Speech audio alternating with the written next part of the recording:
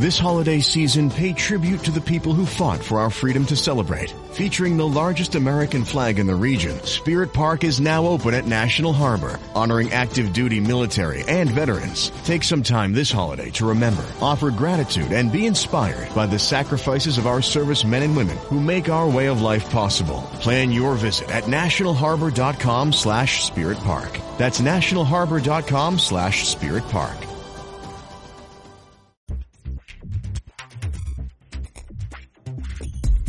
Yeah, it's called Conversations with Jeff, not Screaming Matches. Yeah, you and I do not agree on Calvinism. But look how nice we are to each other.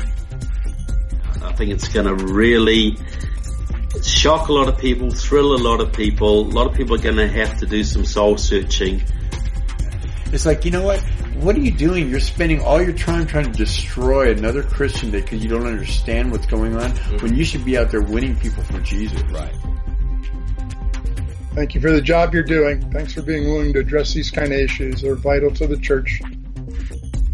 I feel sorry for what's coming your way, but God bless you, man. It's a good, healthy conversation, and let's keep growing together in the Lord. People won't change unless they hear the truth, though. And so we need to know the truth, speak the truth, and then the last one I would say is that we need to stay in the truth, no matter what the consequences are.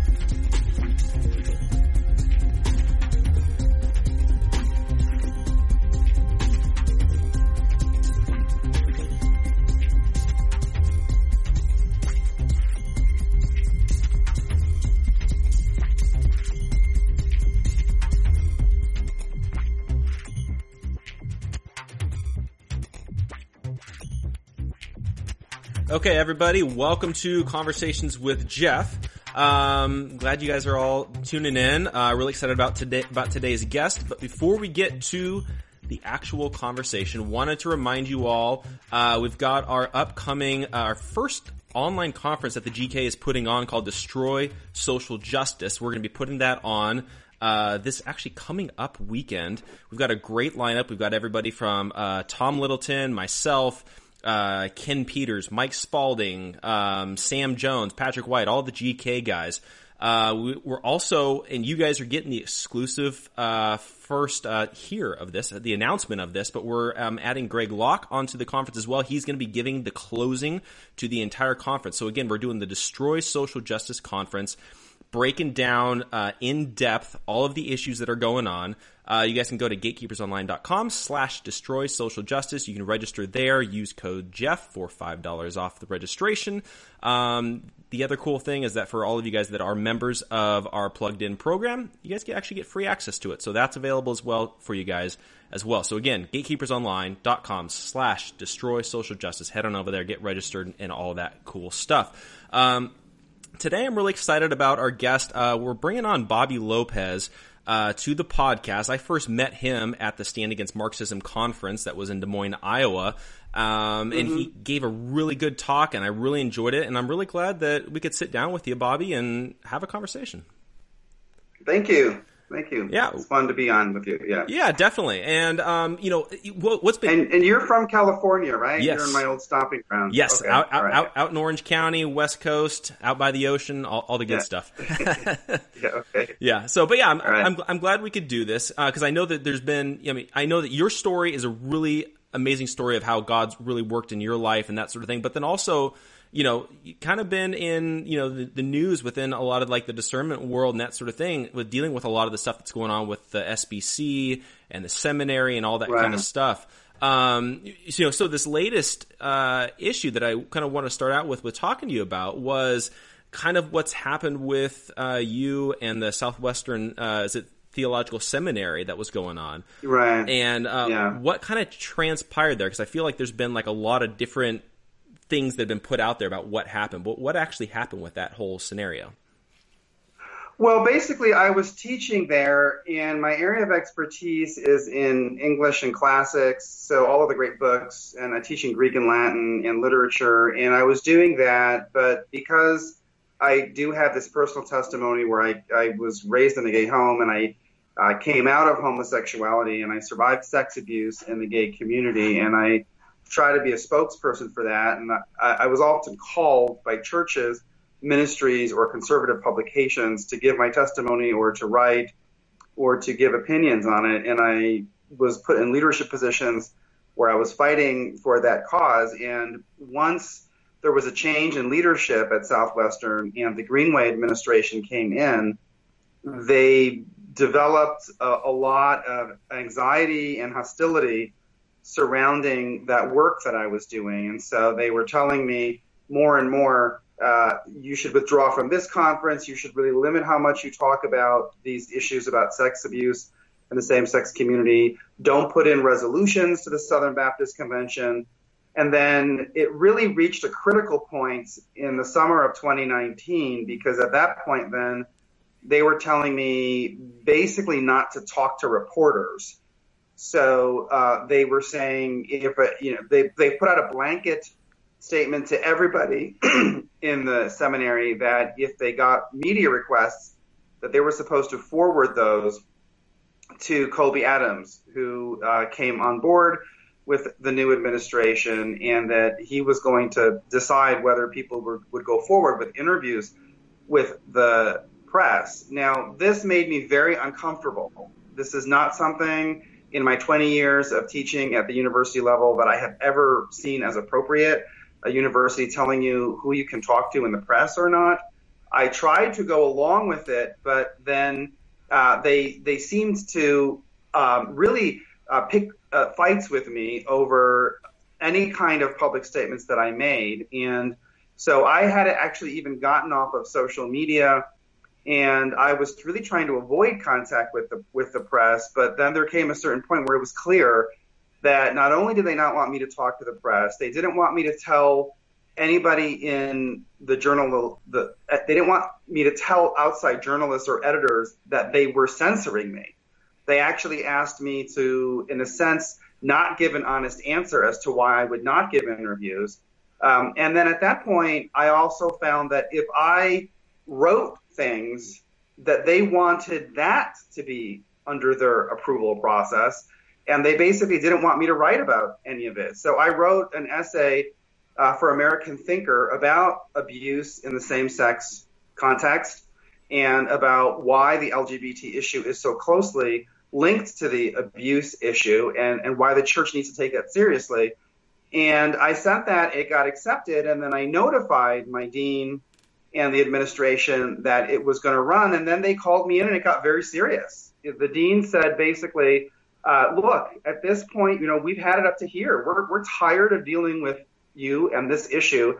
If you're going to continue to fight on this issue, you can't work here.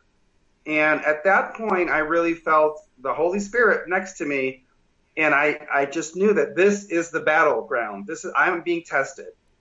I'm really being tested. They had pushed and pushed and pushed. And at that point, I said, I have done everything under Matthew 18 and under Romans 13 that I can possibly do to be respectful and to follow the proper procedures. But what you are asking me to do is evil, and I'm not going to go along with it. And I said, I'm not going to quit, so you're going to have to make up your mind. And then at that point, I was brought into the provost's office, and the provost, he packaged it in other terms, but basically he said, if you're not going to allow us to tell you what you can publish, where you can publish, then you're going to have to, you can't be here. And so I was fired 2 months later. Now, they wanted to claim that my firing had nothing to do with the homosexuality issue. They wanted to claim that it had nothing to do with my public advocacy work. They said that it was just, I was a difficult employee and that they had program changes. But of course, that I had recordings of what happened, and it's clear that they were talking to me about my public advocacy work in the area of same-sex abuse, that they were not calling me in to talk to me about these other issues. Right. And the interesting thing about that is I feel like with your story and a lot of the stuff that you're talking about, a lot of the kind of shutting down the conversation we really see out in the secular world. But we often don't think about this as also like to me, this is like God working in your life and other people's lives in order to bring salvation, bring people out of abuse, things like that. It's like, why would Christians be trying to shut down this conversation? Well, I think that's the big question, and I have an answer to it. I wanted to delay stating my understanding of it for a long time because I wanted to think the best of these people. The Southern Baptist Convention is a huge denomination. These are men who have a lot of respect. People look up to them, and it's scary going up against them. But the basic bottom line is they are not being motivated by what is biblical. They're not serving the kingdom. They're not serving the Southern Baptist Convention. They are serving the interests of the people in their group of power brokers.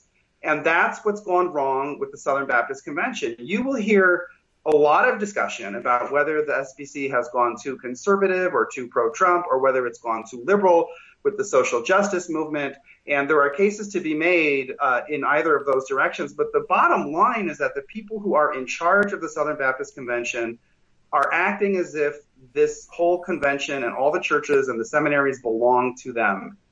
And they seem to have gotten some kind of papal infallibility complex where they think that if they are doing things and running things in a way to protect their own position, that somehow they are by default defending Christ's kingdom. And that is not the case. It is very easy to get deluded when you are in a position of power and to inflate your own importance and to exaggerate how closely you are aligned with God and to basically become a misguided shepherd. I don't want to say a false shepherd, but there's a lot of signs here that these people are not really behaving like the true shepherd in John 10. You know, when Jesus says, the hireling will flee when the wolf comes for the flock, but the true shepherd stays and fights. I don't see them at all gathering force to fight off the threat to their flock that is posed by these social justice movements. The LGBT movement is one of it. So is this very misguided understanding of race. So all of these things where the people are encouraged to wrap up their church world with money from the federal government, which is going to bring all of this political influence in there. And it's inappropriate and it's wrong. But I think that that's where we're at. We're watching the Southern Baptist Convention fall apart because the people at the top have failed.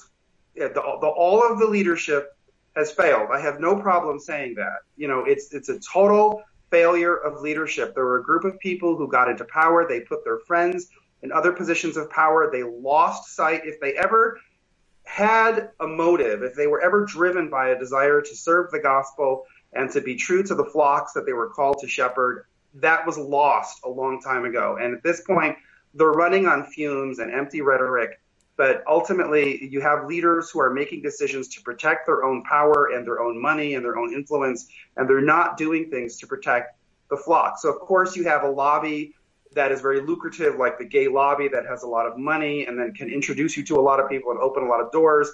And so as these people in power who are so interested in preserving their own position see that if they move things in a direction that is appetizing towards the gay lobby, they're going to get good things out of it. And that's basically how this all happened. So yeah, well, you know, and I think it's one of those things as well is that, and I always say this, I always call them like the evangelical elite to a certain degree, because I feel like they're getting in their own little bubbles and they're making decisions because they're only talking to other people that are also in their own little bubble. They're not actually out oftentimes in the real world, Mm-hmm. And with a lot of like the local churches, they're actually dealing with the repercussions of what they're saying. They're just looking at what's best for us in our own little circle and keeping us in power and in control to a certain degree. And that's kind of the dangerous thing is when you do have a certain level of like elitism that's going on, which I think we're really seeing with the SBC. Like we're seeing the implosion that's happening because of it. It's almost a civil war going on with the SBC. Well, it's scary. I feel honored by God that I mean, how many people get the opportunity to be tested that way? You know, I mean, that's something that I will hang on to for the rest of my life.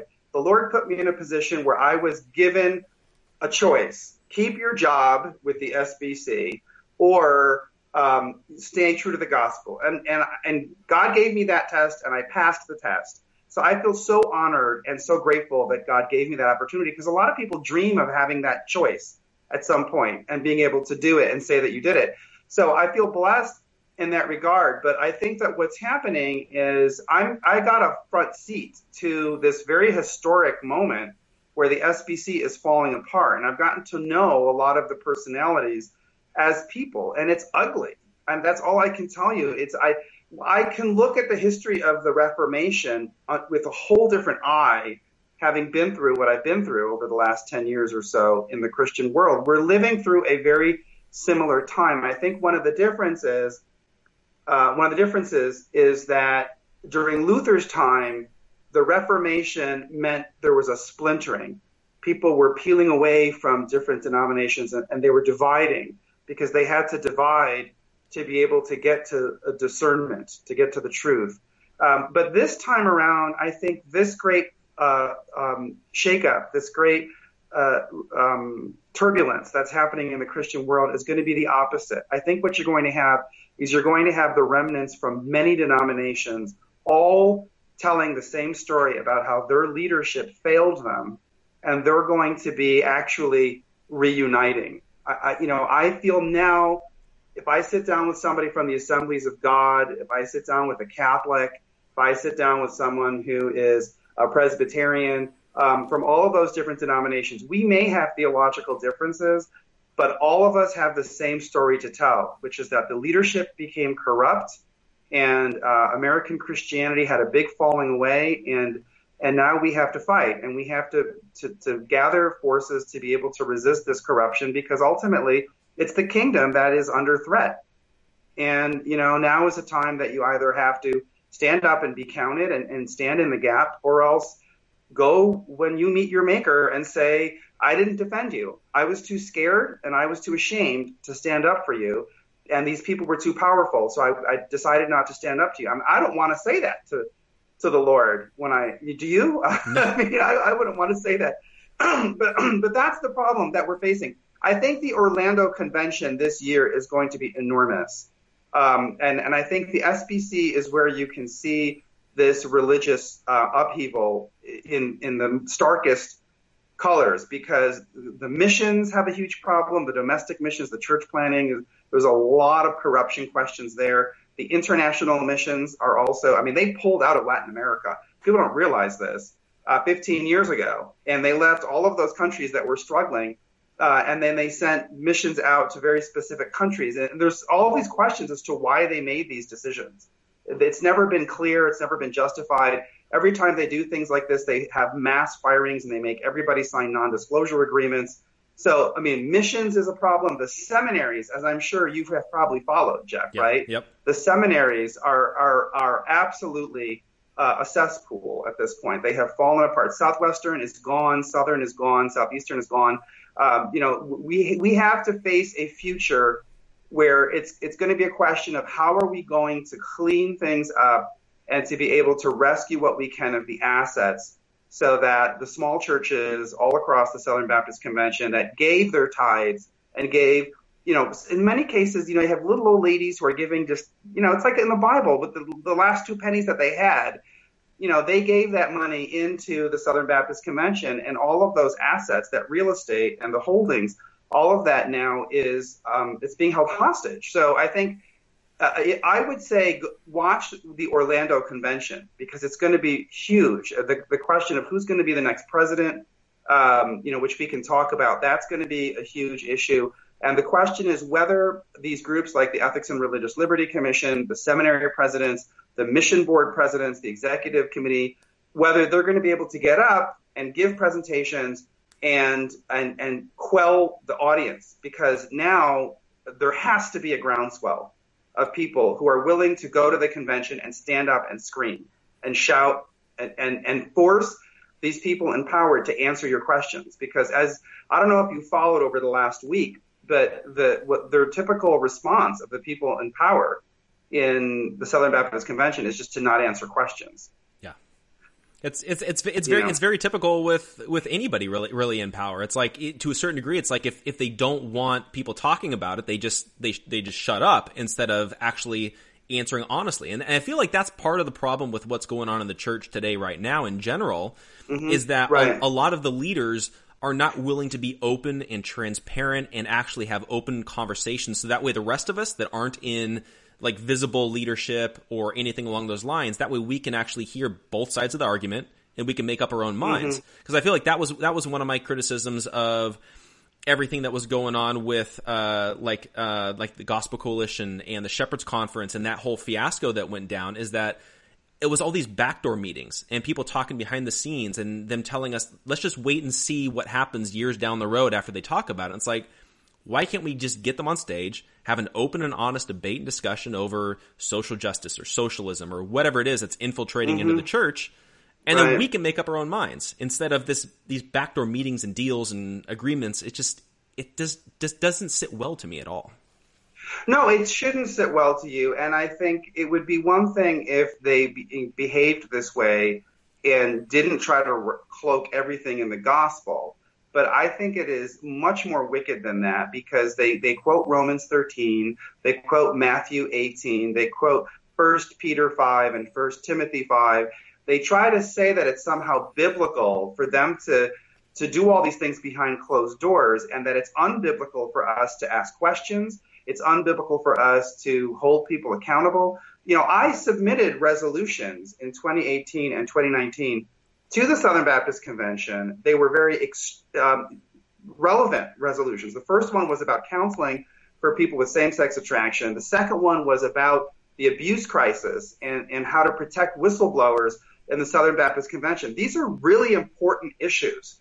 They were blown off. There were no resolutions in the areas that I had written about that were brought before the floor. So I followed the process. But ultimately, what you had administrators and people in power calling me in and saying, you know, as your elder, as the person who is in authority over you, I just don't want you to do that. And so it's going to be unbiblical, because you're going to be in rebellion somehow if you don't do what I tell you to do. That's sick. It is sick that you're going to distort the gospel in such a way to get your way and to promote secrecy and to promote corruption and nepotism and a conflict of interest and all these things that you can look at very clearly are not biblical. I mean, if you read the Proverbs, if you read Psalms, if you read Job, there are many statements about people who use institutional procedures to oppress others. Jesus Christ himself said, look at the way that the Gentiles act. They dominate one another in the institutions. We are not to run our institutions that way. Jesus Christ said that. Yep. You know, Jesus Christ said, you know, they devour widows' houses and they have long prayers just for show. Beware the people who like the long tassels and the greetings in the marketplace and the positions of honor. Everything that Jesus said leads us to say that things should not be run the way that they're run. And I think it's the good sign, Jeff, is that over the last 2 weeks, I have seen such an inspiring sign that there are lots of people who are fed up and who are not afraid to say it now. You know, I mean, I think a year ago, many people who are now vocal would never say anything to cross Albert Mohler. Yeah. They would be too afraid.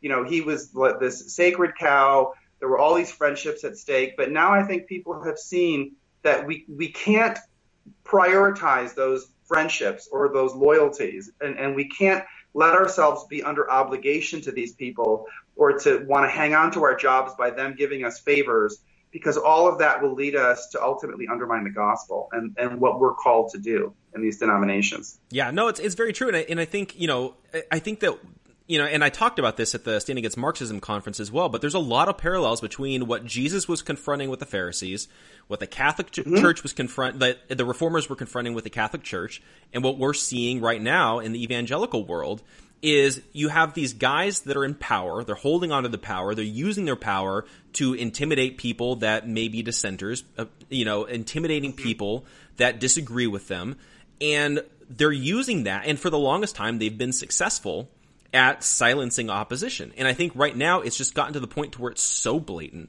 it's so obvious, and I think even in your example where they're literally telling you, stop telling your story, stop talking about like abuse, child abuse even, like stop talking about this kind of stuff, right? You know, because it doesn't sit well with us. It's like at a certain point, people aren't going to keep quiet. Well, yeah, and I can tell you, you know, sitting in there as someone who survived 15 years of abuse in the gay community, and I know how much abuse goes on, not just of children, but between adults. There's so much abuse and mistreatment and the ideology contributes to it. Having seen all that, to be called into an office and told to someone, well, if you want to keep teaching this job where you teach Homer and Aristotle to undergraduate students, you just can't talk about that anymore. When the Southern Baptist Convention is in the middle of this huge firestorm over sex abuse, I can't convey to you the depth of angst that I felt. I mean, I really felt so much distress, and I tried so hard. I prayed and prayed and prayed to be charitable and to be winsome and to be all these things. But ultimately, when you are confronted with evil on that scale, and I said that in the meeting with the dean, you can hear it on the tape because we released the tapes and the transcripts. I said, this is evil. You're telling me I know that there is a same-sex abuse problem, and I know that the Ethics and Religious Liberty Commission is not addressing it, whether it's deliberate or whether it's by chance. It looks to me like it's probably more deliberate than anything else. But they want to make the whole abuse issue an issue about sexism and about mistreatment of women because they have all of these female spokespeople that they can get a lot of influence with, attraction with, right? But they did not want to deal with the gay abuse issue in the Southern Baptist Convention, which is huge. I said, I can't bow down to this. I'm sorry. I will not remain silent. And I don't feel bad that I went public because I told my dean that I was going to basically stand up to it and I wouldn't be silent. So, but that's the scale that we're dealing with there. I mean, the idea that you are going to go to the public, and this is the case of the Ethics and Religious Liberty Commission of the Southern Baptist Convention. They saw all of these reports of sex abuse that came out in the Houston Chronicle, and their response was to change the topic of their conference and to have all of these famous speakers like Beth Moore and Rachel Denhollander all come out and speak about sex abuse and then threaten me because I had put in a resolution about how to protect whistleblowers. And then they're assisting in getting me fired while they're presenting to the public this face that they're doing all this work to protect people from sex abuse. It's just unconscionable. I think we're reaching a level where it is as bad as Martin Luther and the Catholic Church. I can't say that it's lighter or better than that situation because you're talking about religious elites that are so deep in the corruption and that just keep on doubling down. I don't know if you've ever, when you look at the history of those de Medici popes and the Borgia popes, I mean, have you ever wondered what was going through their mind as Luther was, storming across Central Europe? Why did they double down? Why did they keep on with the same corruption? And now we're seeing it. I used to always wonder that when I studied about Martin Luther. I used to wonder, why is it that the Renaissance popes didn't just reform or back down? But I think that when you have these religious groups of people who are in power, this is what happens. I mean, they can become incredibly corrupt. Yeah, well, that's crazy to think too, is because even looking back at Martin Luther and a lot of the things that he was confronting.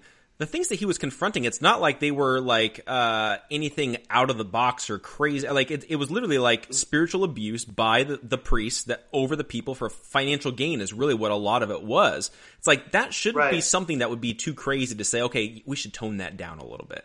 And I feel like it's the same thing here with the SBC. It's you're literally talking about abuse, and it's that shouldn't be something where they're okay. Okay, we're just going to ignore that. It should be something okay, we're going to tone that back. We're going to take this seriously. We're going to deal with this because we want to do the right thing. Yeah. And I think that to a certain degree, I think now what we're seeing is they're just holding on to power as much as they can. And they're silencing people like you that are coming out and telling the truth as opposed to embracing you and taking out the people that are actually doing the abuse. And that's just the crazy thing in my mind. I just don't understand what they're thinking.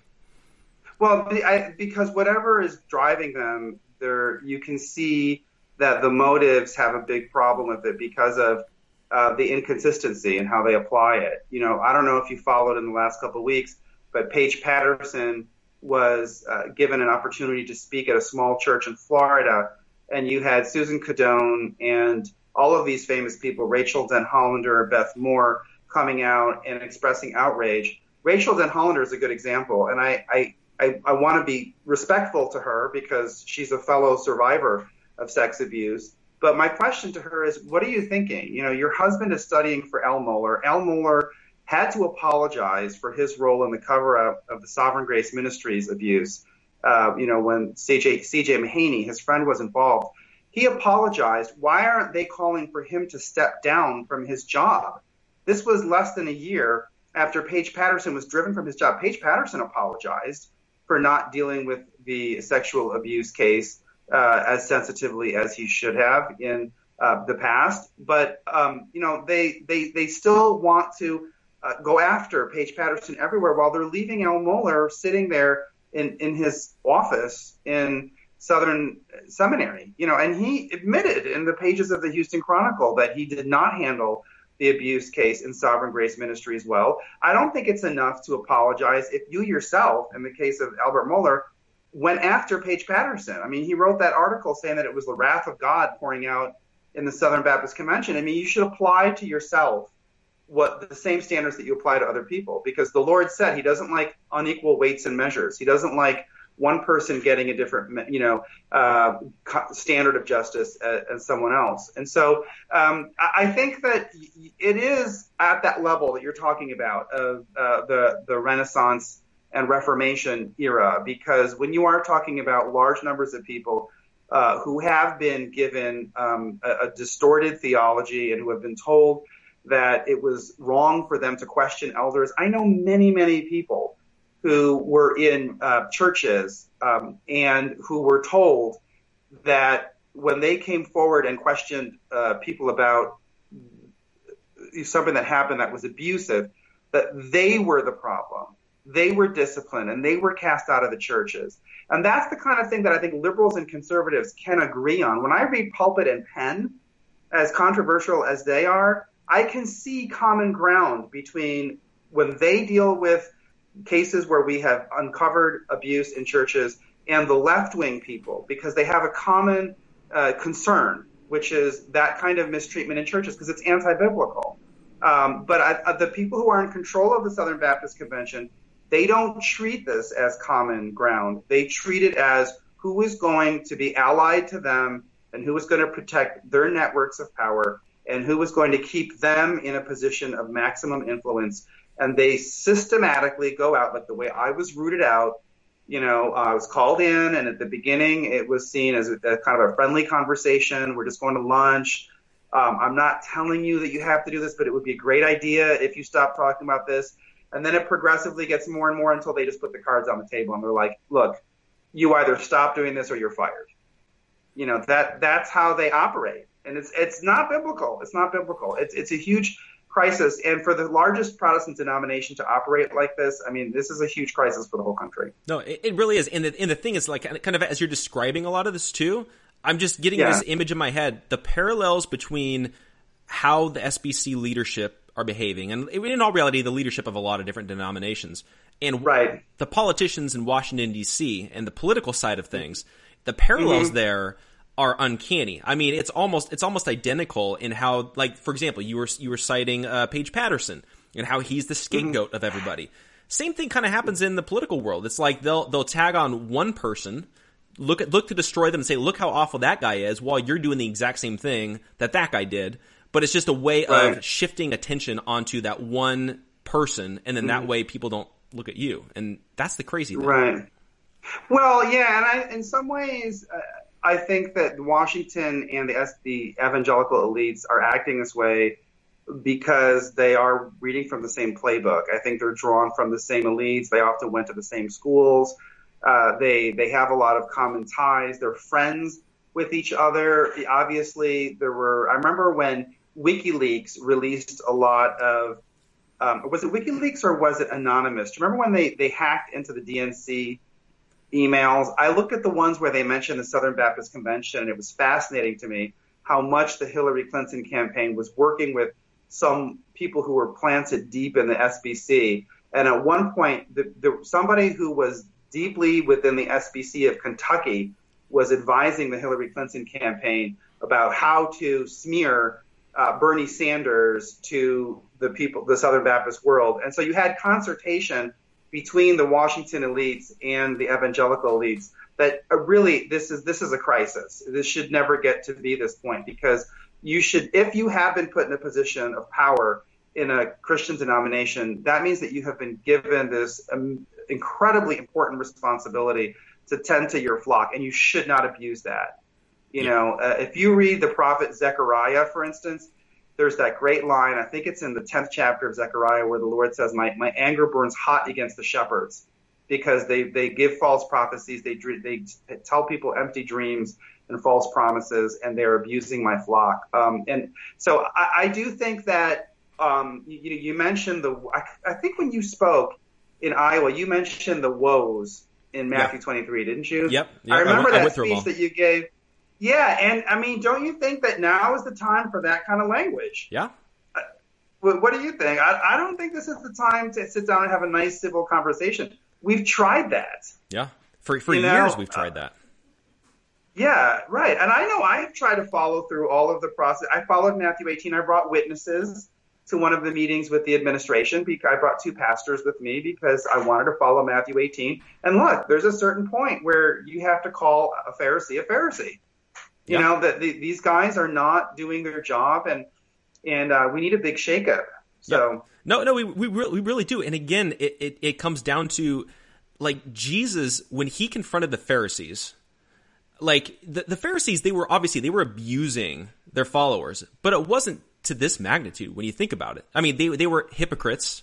They were, putting heavy burdens on people's shoulders, but they weren't dealing with like physical, like, sexual abuse. They weren't dealing with the things of this magnitude that just like destroy people.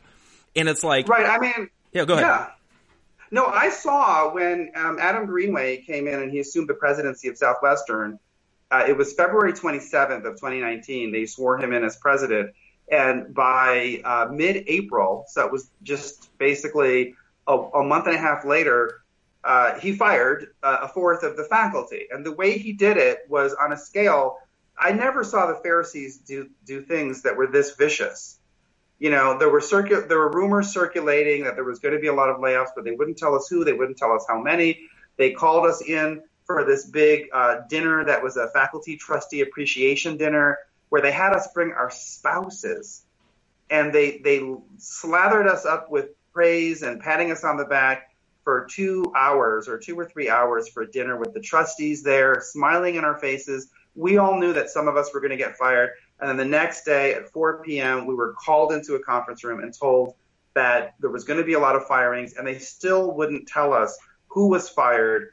They just said that those of you who are going to be fired, check your email inboxes, because sometime in the next couple of hours, you're going to get an email saying that you have to go report to a meeting at the provost's office. I mean, it was so... To me, that shows such contempt for people. It shows such inhumanity. You know, my wife, when she went to the trustee appreciation dinner and she came home and she said, these people are awful. She said, this is something that we never even saw in the liberal secular university world where we worked for many years. I never saw that kind of behavior at California State University. Yeah, you know, they would never do something this sick. It's sick, Jeff. There's a sickness in it. And you're right. When I look at the Pharisees, and when Jesus was really, going after the Pharisees, I don't see how parts where they oppressed people to that scale. Obviously, they were very threatened by Jesus, and they conspired, and his death. I mean, that happened. Right. But in terms of their overall management of the church, you're right. I mean, Jesus calls them to account for much less than what we're seeing now in the denomination, and with much stronger language than pretty much anybody is using against the elites today as well. I mean, like he went after them hard. John the Baptist went after them hard. I think at a certain point we can begin to take cues, and to me that doesn't justify being a jerk. It doesn't justify like sinning in the sense of being unrighteously angered. But at the same time, Jesus went in and he overturned tables. He caused a ruckus, and I think at a certain point, he was doing it for way less than what's happening here. I think the Pharisees were very passive aggressive in how they were in how they were dealing with the nation of Israel and their followers and that sort of thing. Whereas the leadership now in the evangelical world, they're not just passive aggressive. They're like full on, like to your face, like public even though to the public as well, they're trying to perceive themselves as, oh, we're righteous, we're making the right godly decisions and things like that. And you're just like, how do you think you're going to get away with this when you're doing this so obviously for everybody to see? Well, and you look at something like Karen Swallow Prior and Beth Moore, some of these people who play the victim constantly. You look at how Karen Swallow Prior started a petition against Paige Patterson and got all these people to sign the statement. She didn't have access to any information. I mean, where would she have gotten the inside information to sort through all that, to know whether there was an assault, to know, I mean, it was impossible for her to really have all the information available to her. She was a fellow reporting to Russell Moore, right, who's another entity head in the same denomination, right? You look at that, and absolutely, that is atrocious behavior.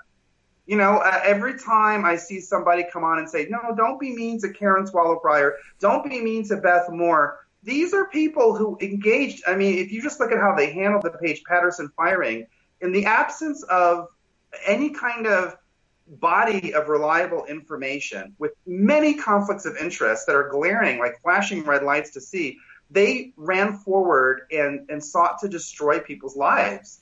You should not treat that as, oh, they're helpless victims. You know, these are very, very vicious behaviors, and you've got to be able to call them out that way. So I agree with that. I noticed that a lot of times Pulpit and Pen is often, they're acutely attacked for being too vicious. And, you know, I've been on the receiving end of some people who are part of that circle. I know what it's like to get attacked, but you know what? I defend myself. I stick up for it, you know, and in many cases, they do apologize if you do show them that they're wrong or whatever. But I think that ultimately we don't have a crisis of a lack of civility. I think we have a crisis of people not holding people to account and not doing what Paul told us to do. Paul said that you should not partner with the unrighteous, but you should expose them. You don't involve yourself with the acts of darkness. Jesus Christ said, whatever is whispered to you, you should shout on the rooftops. So I do not feel bad about tape recording the conversations that I have with the administration and putting them online for everyone to see, because that Jesus Christ said, you know, we're not gonna. You shouldn't leave things in this case where everyone does things off the radar under the cover of darkness. That's not Christian. Light brings, goodness, and darkness breeds sin. So. Yeah, well, like you were mentioning Pulpit and Pen, and I've had my run-ins with Pulpit and Pen and JD. I mean, at the same time, you have, haven't you? Yeah. I mean, they've got 4 articles on there that are negative on me, and it's life. I mean, at the same time, I've also talked to JD on the phone, and we've talked about some different things. I met him in person at the Stand Against Marxism conference. It's like, to me, I feel like Pulpit and Pen is one of those things where, like, they can be off on certain things, but then when they're right, they're spot on right. And then I don't think that their issue as much as like the civility of things as much as it is just making sure that they're accurate all the time versus just some of the time.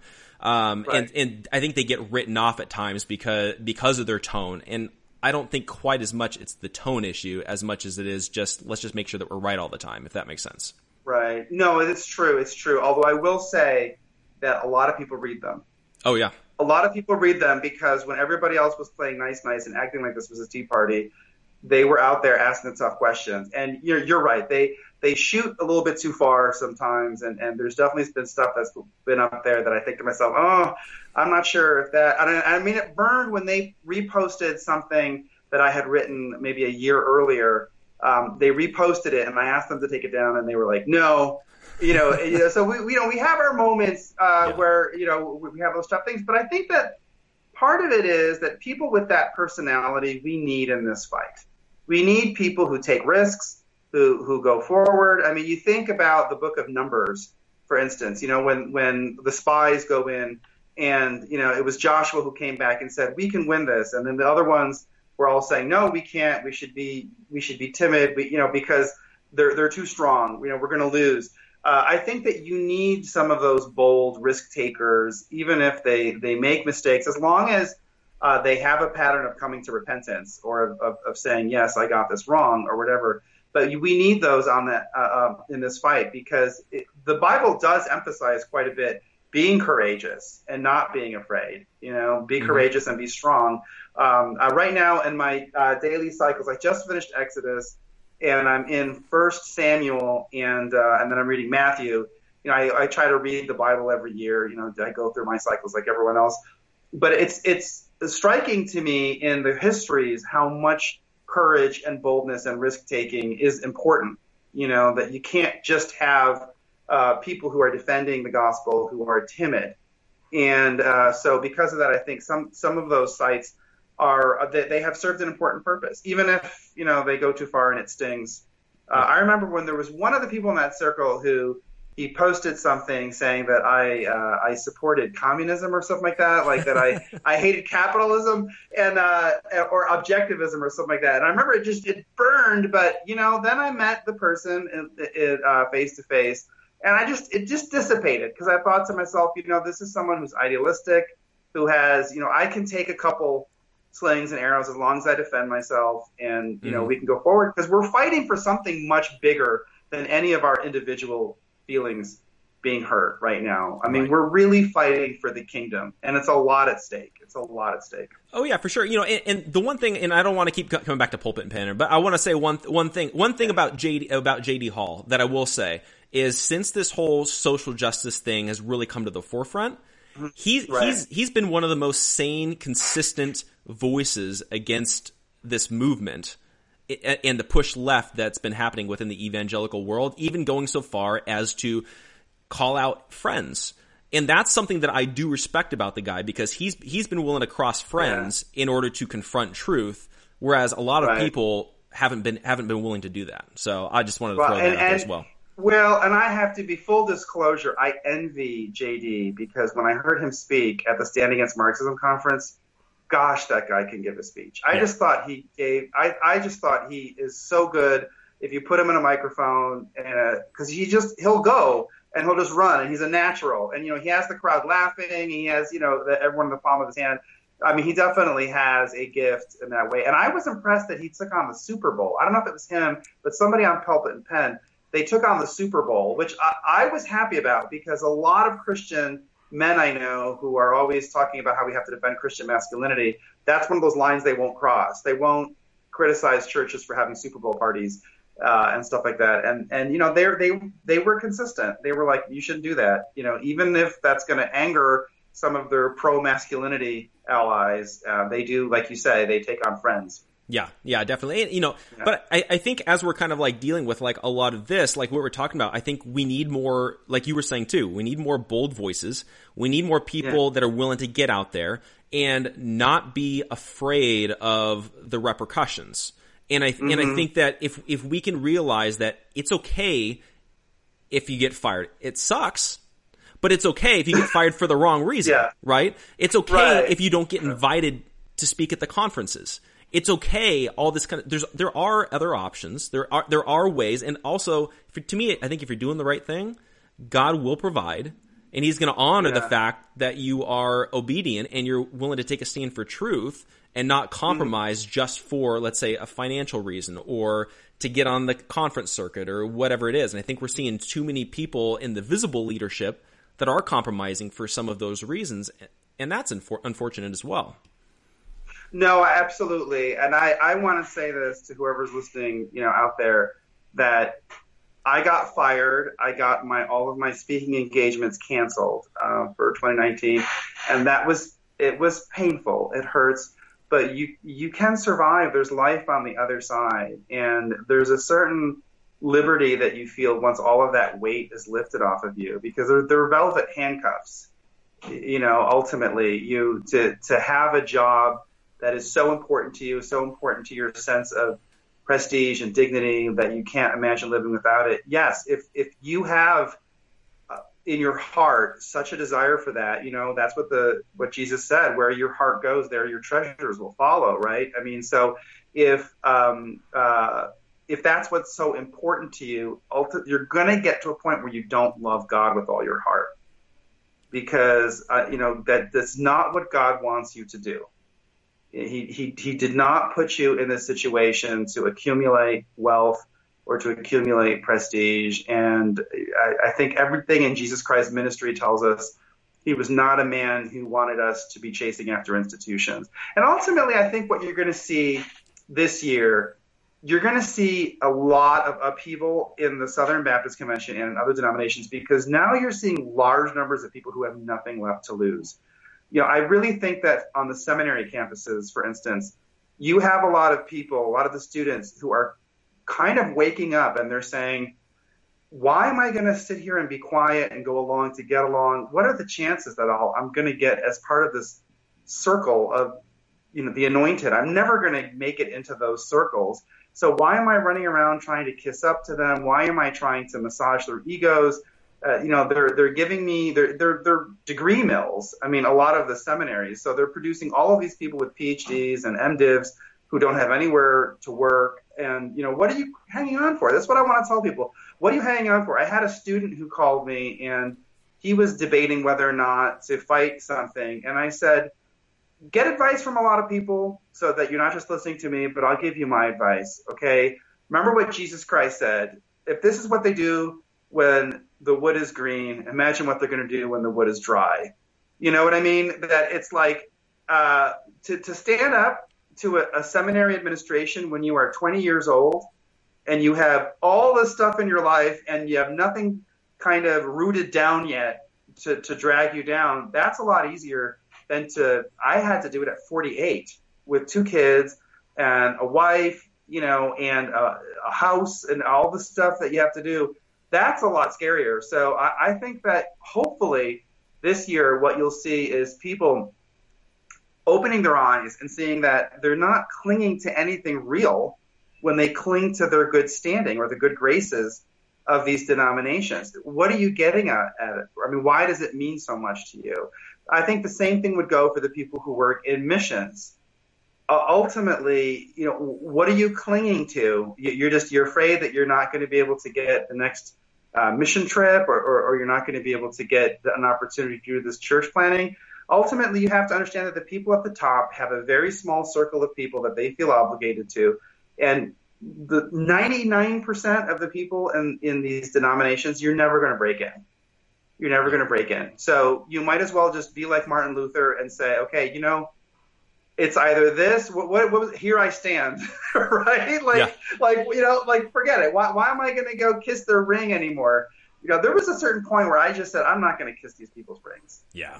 You just can't anymore. Right. So. And speaking of kissing people's rings, I know you had mentioned earlier about Al Mohler running for president over, of the SBC and all of that kind of stuff. Oh my gosh, horrible. Yeah. Please do not vote for this man. If you are in the Southern Baptist Convention, let me just put it in the kindest terms possible. He's the president of the Southern Baptist Convention. The Southern Baptist Seminary. Okay? If he's president of the Southern Baptist Convention, he gets to appoint the trustees who are supposed to oversee his seminary. You should never have that much concentration of power and influence in one person's hands. And if you just look at his response to when the Conservative Baptist Network was founded, his response was to say, the real network is the Southern Baptist Convention. I'll see you there. Is that the kind of person who should have 15 million Southern Baptists under his care? Yeah. No, I don't think so. And during the time that he has been the president of Southern Baptist Seminary, Theological Seminary, that's the flagship school. He's undoubtedly the most influential man in the convention. We've had all of these different divisions. We had the abuse crisis. We had the hemorrhaging of all of the people, the drop in baptisms, the drop in evangelism. We had the very poor mistake to pull out missions from Latin America. So there's a lot of problems that happened during his clique's time in power. So I think that's I see that as the major deciding point for Orlando for the 2020 convention of the Southern Baptists. If they re-elect or if they elect Al Mohler, then that's a sign that the institution can't self-correct and it has to implode. If they can find another alternative, maybe we can give this some more time, but it would have to be somebody bold, and you're going to have someone who can. I think the ideal scenario is someone who can set up an independent commission to do an audit on all of the conflicts of interest and the non-disclosure and the retaliation, and to ask for mass resignations. If there are trustees who have conflicts of interest that they have not really resolved, so for instance, someone who's a trustee at a seminary and then they're also a fellow for the Ethics and Religious Liberty Commission, and then they're also pastoring a church, and so they're running missions, that's too many, that's conflicts of interest. And there's so many qualified Southern Baptists who have the degrees who could fill some of these slots. They should not have that. And then as a result of those conflicts of interest, you have situations like Randy Stinson, who is the provost at Southwestern. He calls me in. He's not talking to me about any of the academic issues that he's supposed to oversee as a provost, and I serve under him in his capacity as provost. He's talking to me about things that the ERLC is upset about. Why? Because he's a fellow at the ERLC. So the ERLC can use him to quiet their critics. That's not appropriate. That's bad. That's how you get corruption in the whole denomination. So I think you need somebody who is really bold to get elected, who can say, okay, we are going to do a full audit on all of these inappropriate connections, all of the nepotism, the non-disclosure, all of that, and people should resign. If the audit comes back and it says, look, you're holding too many positions of power. If you look, are you familiar with what happened at Masters Seminary? They got very familiar, yes.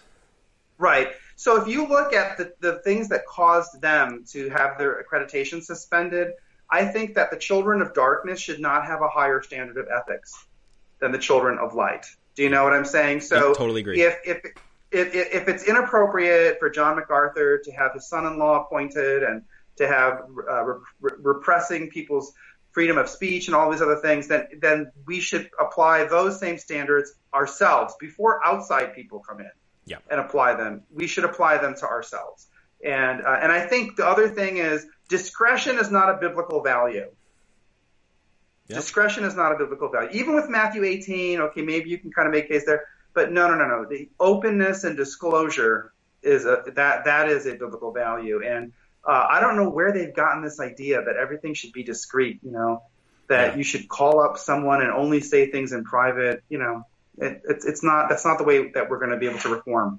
Yeah. Well, I think what's ended up happening is a lot of these guys that do have power, and for whatever reason, a lot of it is either the mega churches or the followers of those mega churches, like the other pastors that have kind of splintered off from them and that sort of thing.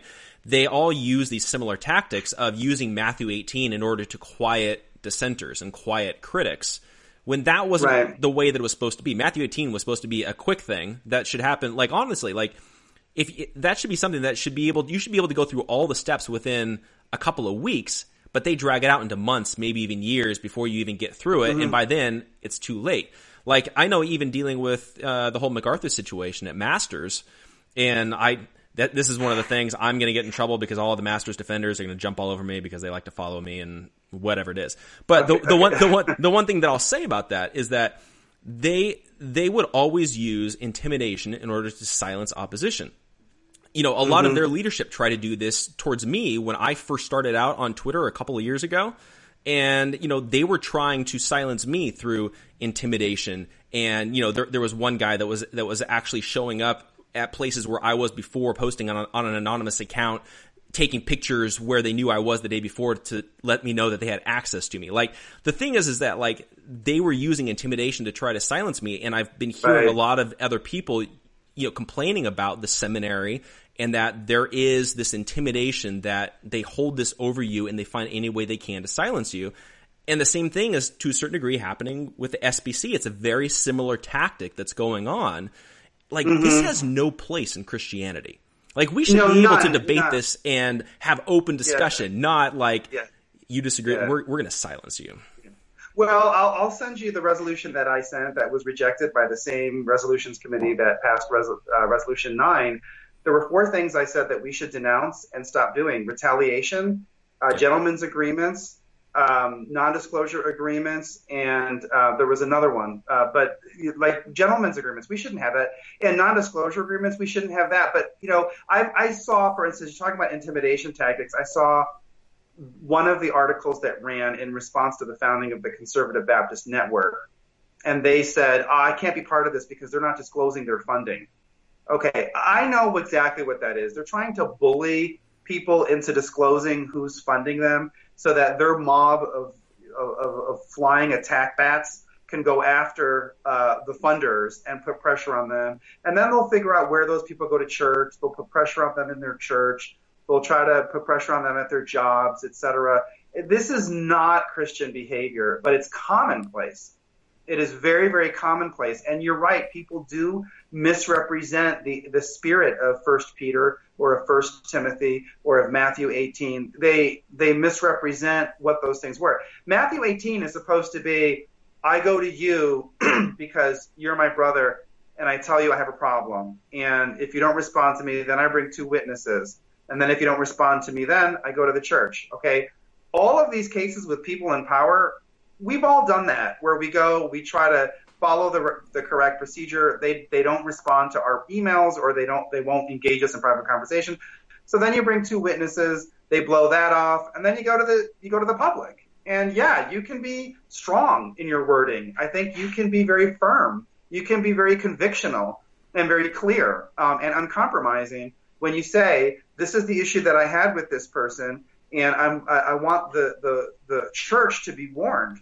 I want the flock to know that this is a problem because the kingdom is at stake, and these things don't belong to us. This belongs to God. God has given us this opportunity to be in a position where we're taking care of these things. Yeah, and I think to a certain degree as well, there's kind of a problem with this mega church mentality, and it's like this centralizing of power, and we see this with the denominations, we see this with certain mega churches and that sort of thing.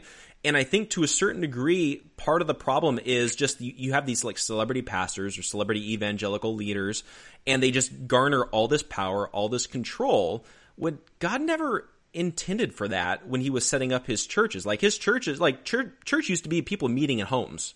Those weren't mega churches, right. Where you're actually going through life with your pastor. You're actually like if you have a problem with your pastor, you have access to him and you can go talk to him and that sort of thing. It's not a church of 10,000 people where then you turn around and you're like, sorry, you're not big enough and important enough to come, confront our pastor.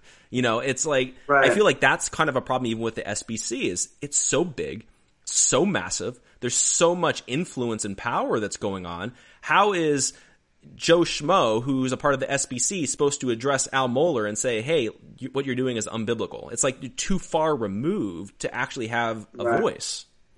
Well, and what happened was the Al Mohlers of the world were in a position where they didn't have to care if there was somebody who was upset in the pews somewhere in First Baptist anywhere, Tennessee or something.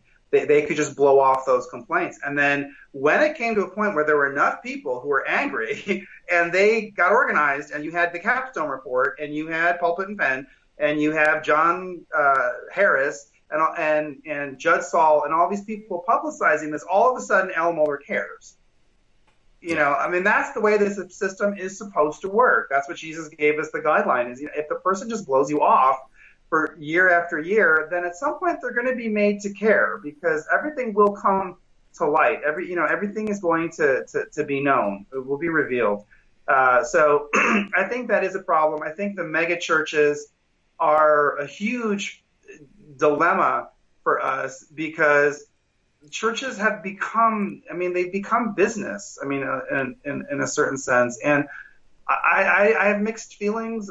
Maybe I don't have mixed feelings. I have clear feelings. I just don't know necessarily how to articulate them. I think if you've been called to pastor, I think that you need to be in a position to accept some poverty. I think if it becomes the source of so much income that you're living a lavish life, and to be able to maintain it, you have to continue to get in these big donations. I think that the temptations are going to be too great for it. And the money is as big of a problem as the sex abuse, if not bigger. Right. Well, yeah. And, and the one thing I was going to say too is because we're kind of talking about Matthew 18 and all that kind of stuff, is when Jesus was confronting the Pharisees, he didn't follow Matthew 18. He went straight to the people, and he didn't even necessarily go to their faces. He went straight to the people and said, see these guys over here, they're a bunch of hypocrites and liars, and woe to them. He didn't go to the Pharisees privately first and say, you guys, I've got a problem with you. Oh, you guys are rejecting that. Let me bring a couple of my disciples who saw this. He didn't go through those steps. He went straight to the people and said, don't follow them.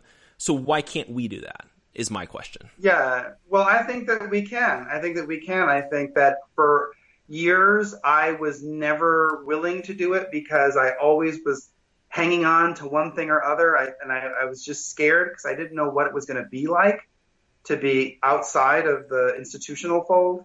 But hey, there was a point where I said, okay, I'm going to do it. I will call names. I will speak to the public about what is going wrong. And you know what? You survive, and you can do it. But it's just hard. It's not what people are used to doing. And that's why the denominations have gotten to become a problem. But I do think that we're about to witness something similar to what happened in Luther's time.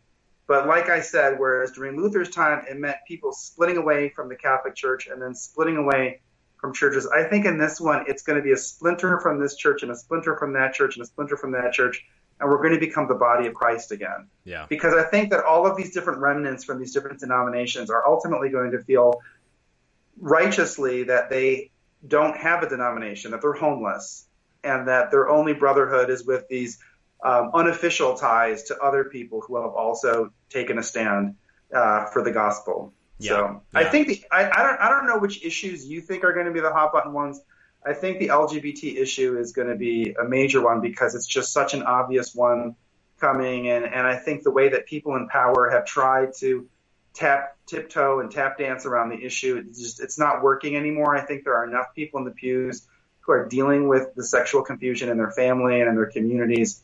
And so they're not in the mood anymore to, entertain these halfway solutions or those kinds of things. I'm sorry it's gotten so dark. You know what happened, Jeff? The sunset.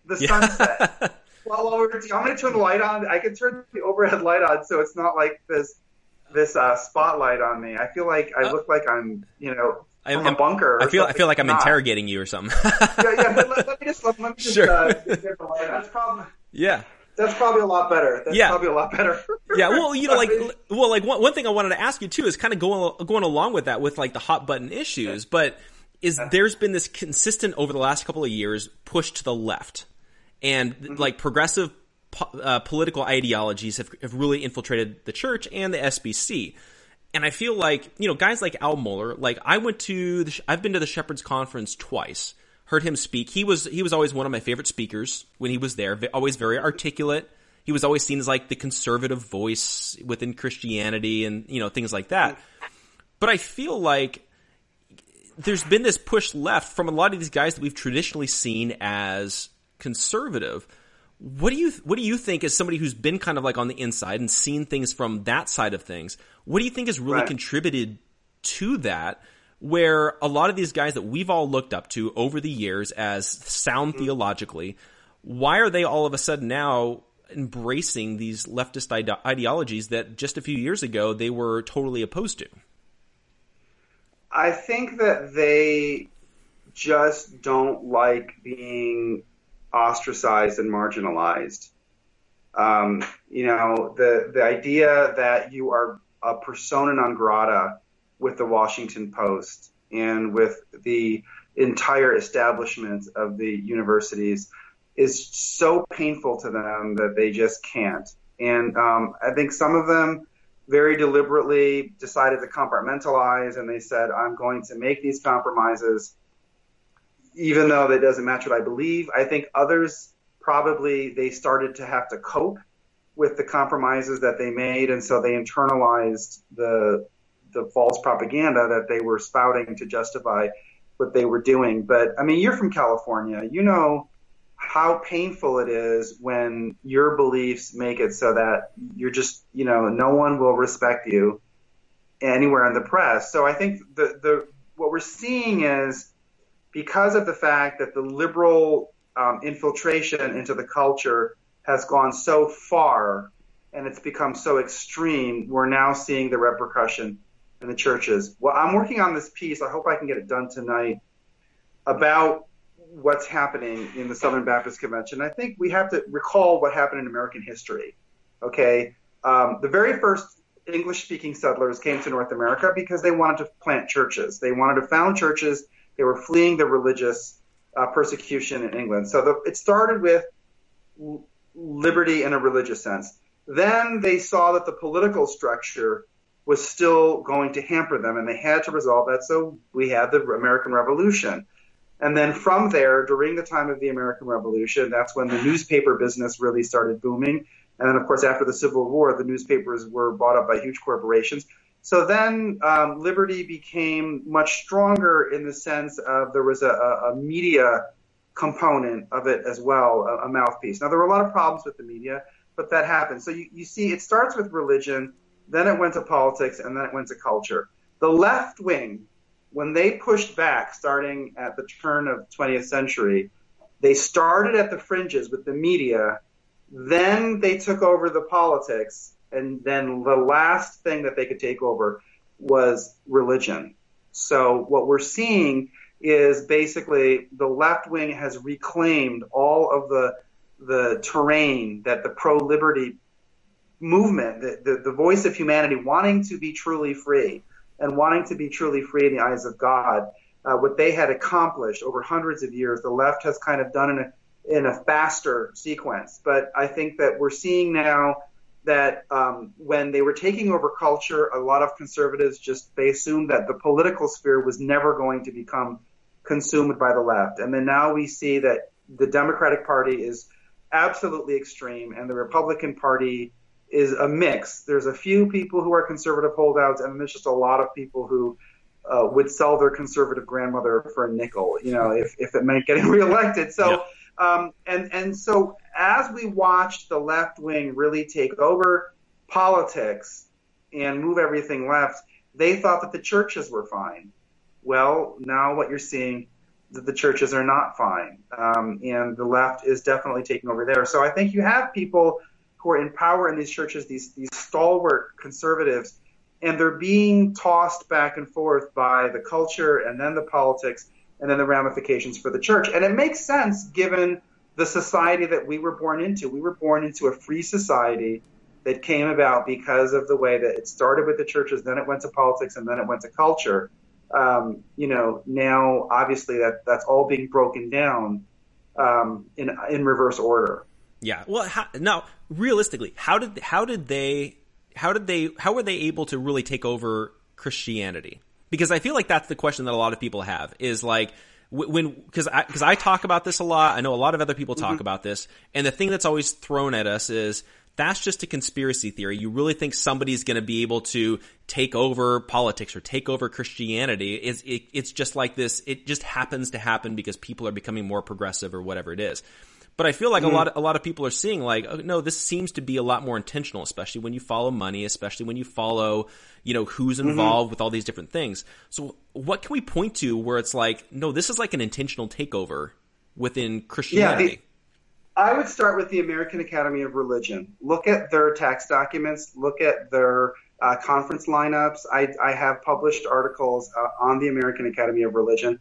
That's a perfect example. That is a massive academic trade union, or not a trade union, but it's an academic professional association that brings together all of the ordination and divinity programs in the country, places like Yale, Princeton, etc.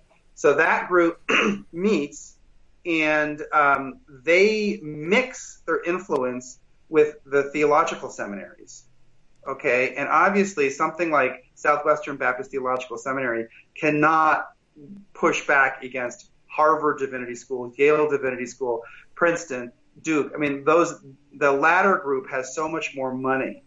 And then if you look at what the American Academy of Religion does, they have partnerships with the FBI. In 2017, they had this big conference at Harvard It was off-site from where the Boston conference was happening, and they were talking about 25 years of collaboration with the FBI because they were on this program, this domestic counterterrorism program, to combat religious extremism in the United States. Now, originally that meant fighting against groups like the Branch Davidians in Waco, but eventually, if you look at the scholars that are in this consortium and how they're working with the FBI, they're really targeting strong conservative Christian churches because they look at, for instance, anti-LGBT issues as domestic terrorism or as a sign that somebody might become a right-wing extremist. So you're talking about the churches have been subject to institutional pressure because the whole means by which people get ordained and they get into the pastorate, etc.,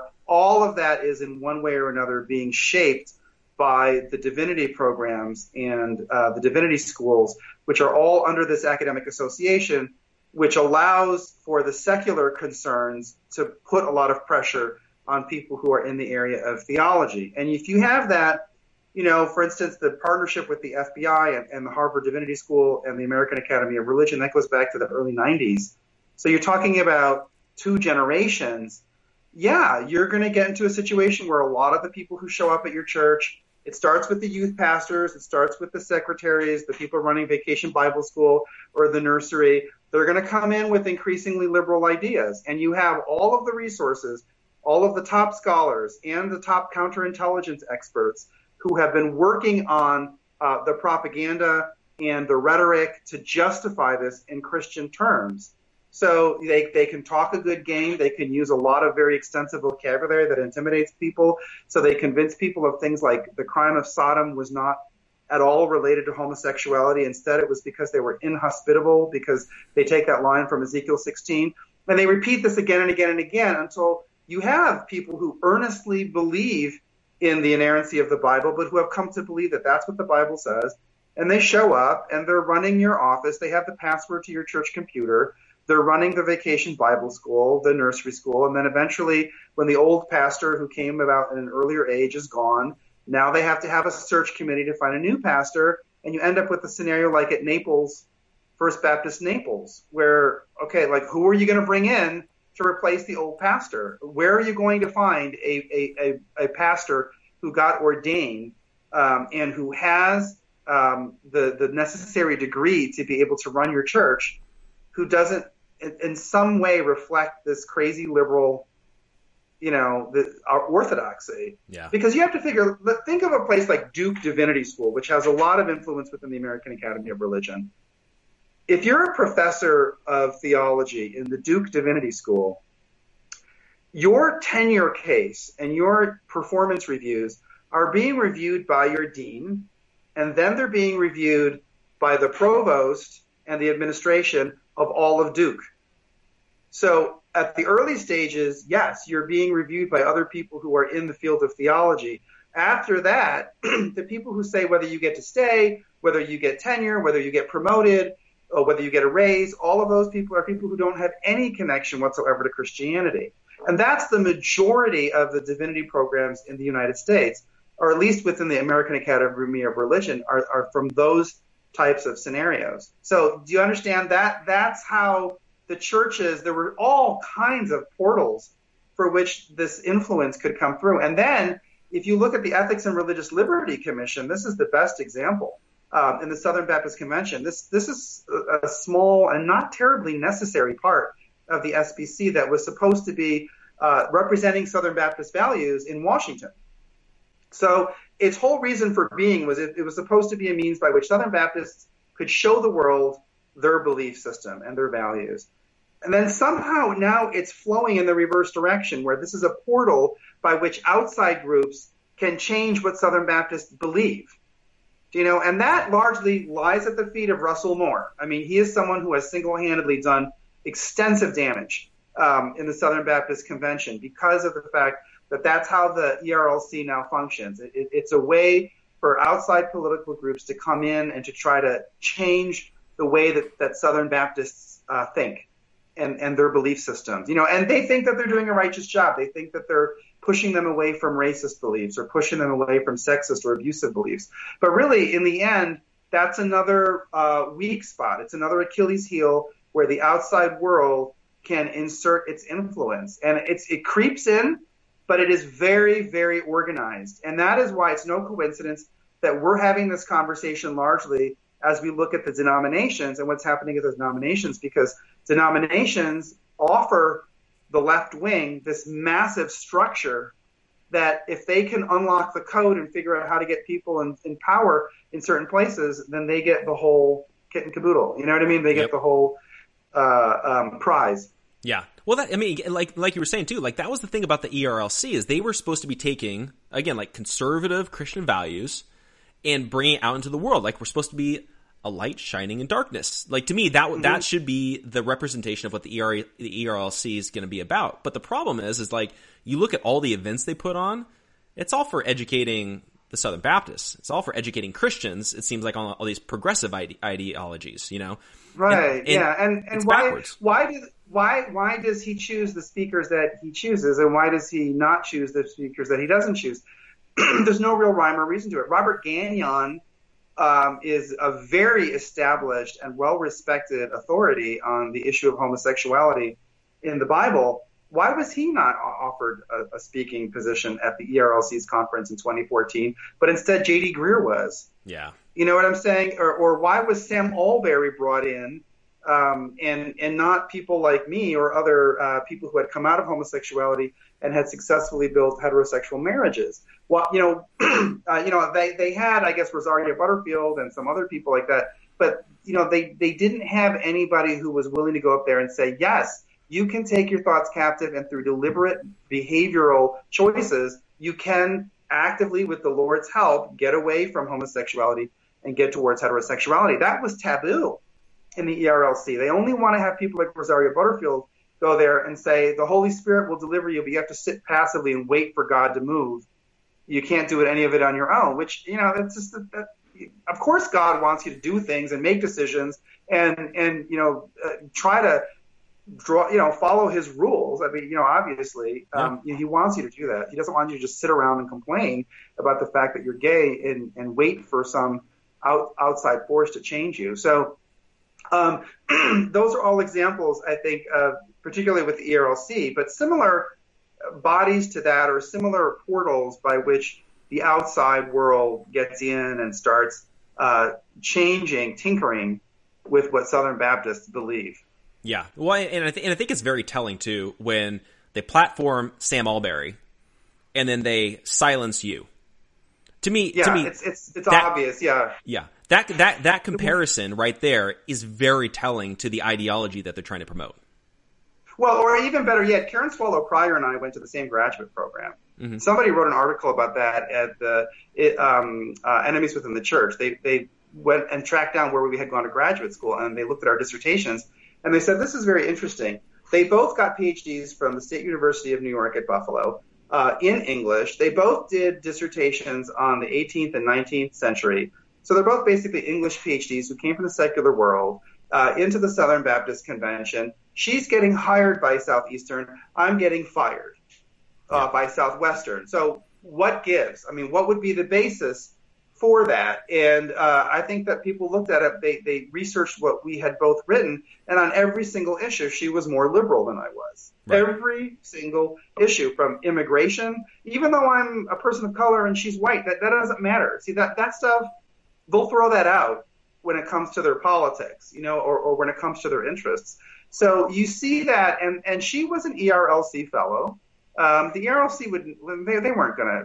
I tried to write to them. They're not going to engage me in conversation. And in fact, in one of the meetings, the provost at Southwestern told me he had spoken to them and they didn't have a high opinion of me. Mm-hmm. So, you look at that, there has to be a rationale for why you would platform Karen Swallow Prior and then be hostile to me. And it can't just be, well, Russell Moore likes one person, doesn't like the other. There should be a biblical reason for it. And very often decisions like that now, they don't have biblical reasons for it. And that spills over into who they hire, who they put in positions of power, who they publish.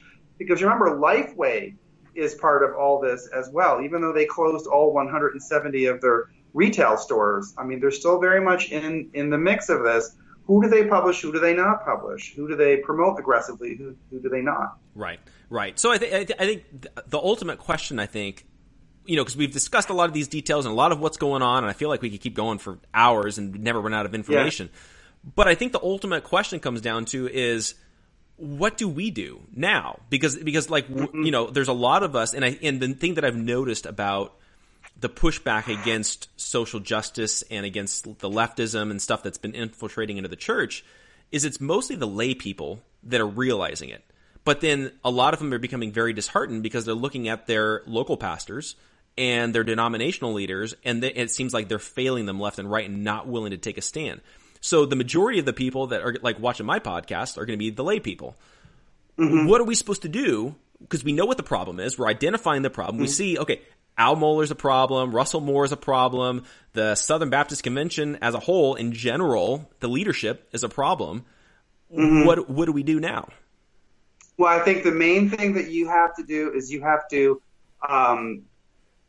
strike at them where they will feel it the most, which is their public image.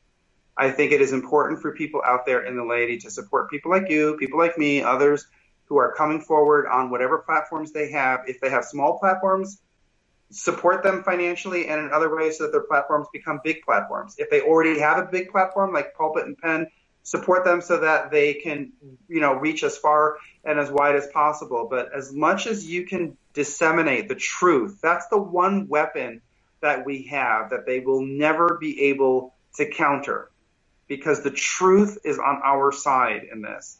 They have not run the denomination well. We know it. We can prove it. And the question is, if the laity can come forward and make it so that people can speak the truth, speak out, disseminate the information, and survive the backlash.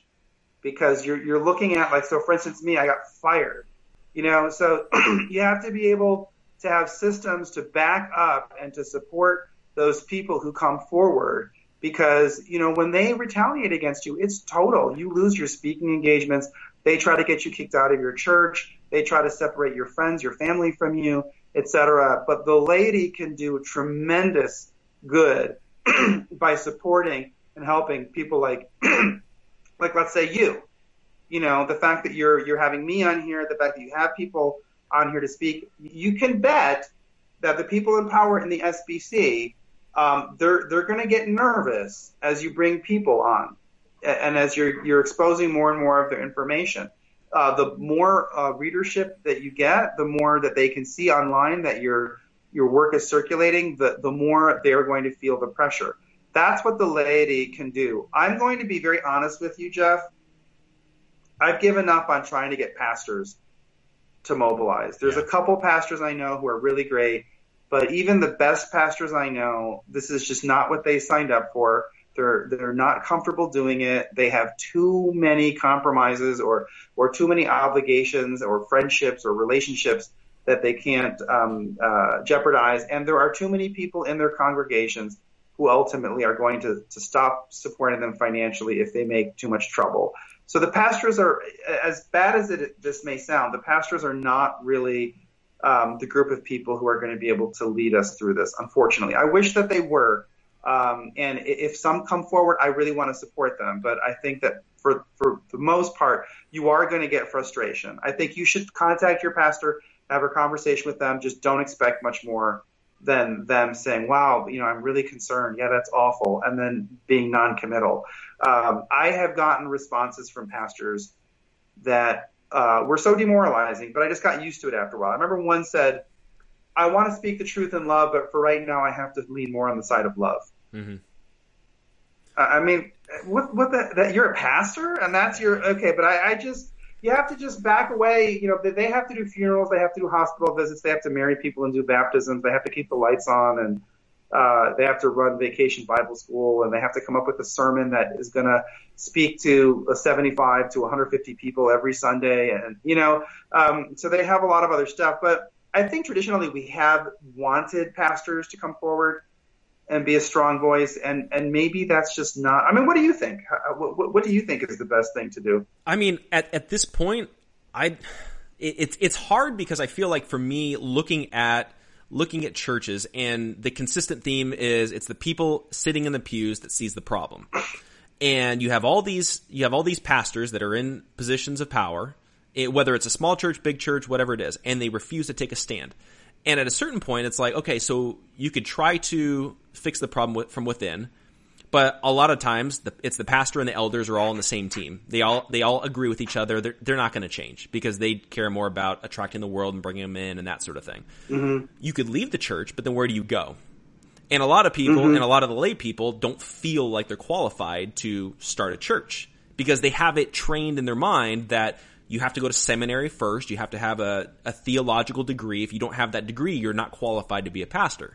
And so it's this kind of conundrum of this elitism and that sort of thing that I think is really stunting the church. When in reality, I mean, we look at the disciples. They were all blue-collar guys. Virtually none of them, maybe a handful of them had any sort of training or educational anything. They were all blue-collar guys, fishermen, like people that work with their hands. They were the ones that started the church. So what's stopping the random layperson from starting the church? And I feel like that may be the next step, is taking away a lot of the academic theological side of things and just start a local church. 15 people, 20 people. You don't have to be going for having a building. Meet in your living room. And have bivocational, people who are pastoring the church. That I think you can get together, you can worship together, and if you feel like there are a lot of social ties that bind you to your existing church, and you have a pastor who doesn't want to fight, go for Sunday sermons, and here's one thing. Instead of giving your tithes to the church, start giving them to Jeff Dornick or some other person who has a podcast. Tithe that way, and and if that creates problems at your church, I mean, you're doing something. You're doing something by making it clear that you want to advance the kingdom, and this is part of what advancing the kingdom is. And somebody who is not going to fight a battle that's right there, then maybe you should make them feel the consequence of them not fighting it. So I think there's that middle ground, because I know a lot of people who just don't want to leave their church. And I have a wife, for instance, who is, she really loves the church that we're in. So even if I wanted to leave, I really probably couldn't. You know what I mean? But you can, and I have great friends there. So I think I'm gonna keep on going on Sunday. But I think there's other days in the week where instead of going to the Wednesday meeting at that church, maybe I can do something else, do something different, get organized. And so I think those are ways that lay people can do it. And maybe you can look into planting a church. I like the idea of just meeting in somebody's living room, and really spending your time in the Word, and helping each other. And that's a good idea. Yeah. Yeah, because I know, like, when I was in college and I was taking a New Testament class, and there was like 6 of us that were in the class, right? And we would meet once a week for like 3 hours, and we would just really dive into God's Word. And the thing that we kept saying was, this feels more like what we wish church would be like than actually going to church. Is like we're literally just sitting around talking to each other around a small little table, sharing, this is what, when we were studying God's Word, this is what we found out. We actually get down to, okay, what does the Greek say? What does this say? What does this say? And it was like, this is actual like Bible study. And then we talk and we converse. It's not just stick a guy up on a platform, have a great rock band, and that's church. I feel like we kind of need to go through life together to a certain degree. And that's, I think, what's missing a lot right now. Yeah. I mean, a lot of times they're going to, people who are strongly into the conventional model will say, well, you have small groups within your church. But I mean, the thing about that is, if you're putting all of your effort into small groups, those small groups are still under the authority of that pastor. Right. And so if the pastor says, we're not going to go into the fight, then those small groups are probably going to be filled with people who also don't want to go into the fight. They're going to hold back. Yeah. So you have to be realistic about that. Yeah. And then one last question that I did want to ask you is, you had said earlier, don't vote for Al Mohler. Okay. Who are you recommending that people vote for I president? think that right now it's just Randy Adams and El Moeller. Right? I haven't heard of anyone else being thrown into the fray. I would really like to see a lot of other options. I would definitely go for Randy. If it's between Randy Adams and El Moeller, I would go for Randy Adams. I've looked at his platform, and from what I can tell, he is very serious about tackling the corruption and the institutional mismanagement. So that's good. But I would definitely say that if you want to see change in the Southern Baptist Convention, if you don't like the direction it's going in, El Moeller is not going to be able to reverse course on any of this. He has just too many obligations to too many people, and you're not going to see anything move. Yeah. So. Yeah, definitely. So then, as we're wrapping up, if people want to follow you and keep up more on what's going on and what you're talking about and all that kind of stuff, how can they do that? How do you recommend that people keep up on what you're doing? BobbyLopez.me. Now I have to feed my family, so I've been having to take on work. So I can't always do as much on the website as I want to, but the weeks that I can, there's a lot of great stuff that gets on there during the week. But yeah, BobbyLopez.me. Okay, perfect. Definitely. That sounds good. So yeah, everybody, follow Bobby, keep up on what he's doing, support him how you can. Cause again, in reality, he took a stand on principle and on an issue that a lot of people have refused to take. And we need more people that are willing to do it.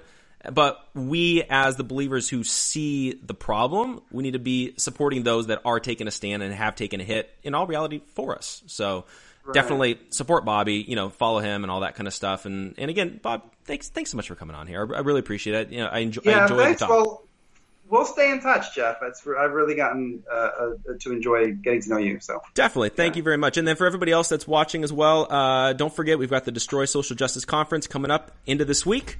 I've got a great lineup: gatekeepersonline.com/destroy social justice. And tune in next time.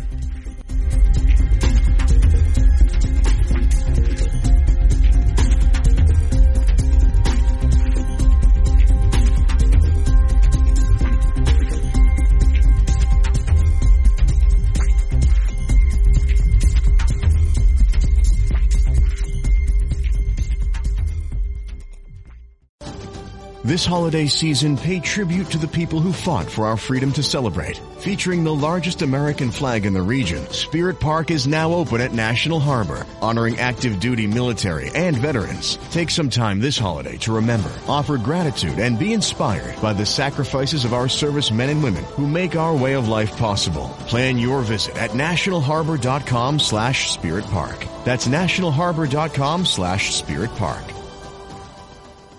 You can live a long, healthy life if you're HIV positive. With the current treatments, we can get patients down to being undetectable. The array of options is so much greater today. U equals U. Undetectable equals untransmittable. If someone who's HIV positive, they're taking their medication, they're undetectable, they're not able to pass HIV to their partners. Do it for you, Montgomery County. Your HIV treatment is their prevention. Get more information at doitforumc.org.